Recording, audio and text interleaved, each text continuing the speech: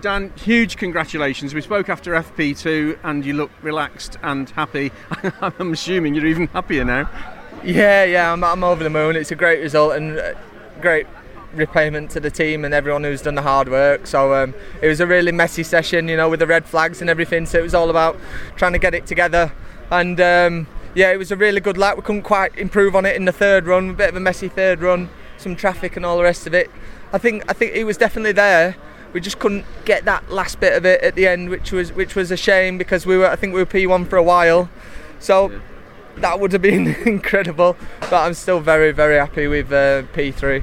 I can't remember the last time I saw 3 or more red flags in a qualifying session. Unbelievable. Yeah, it's nuts. First lap after as well. I don't even know if people were even on a hot lap when things were going. I don't know what went wrong, but it was it was quite a tricky one when everyone's coming out the pits trying to hold off being really slow at the end, almost like sort of Formula 1 style. Yeah. So it was and on the second run I made sure I wasn't getting tripped up by that and I looked after myself. So really pleased, and once again huge thank you to the team and thanks for everyone who's given me some support over the last 2 weeks.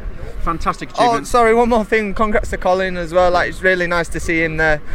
It would have been nice if it was one behind, but after what happened with the two of you, to come back and for the two of you to be where you are at Croft is huge. Exactly. Like when I came in, I didn't know it was P2, and when I pulled in behind Colin, I thought, well, fair play. It's nice for both of us after what we've been through after the last 2 weeks. So yeah. Great achievement. Really well done. Cheers. Thank you. Well done.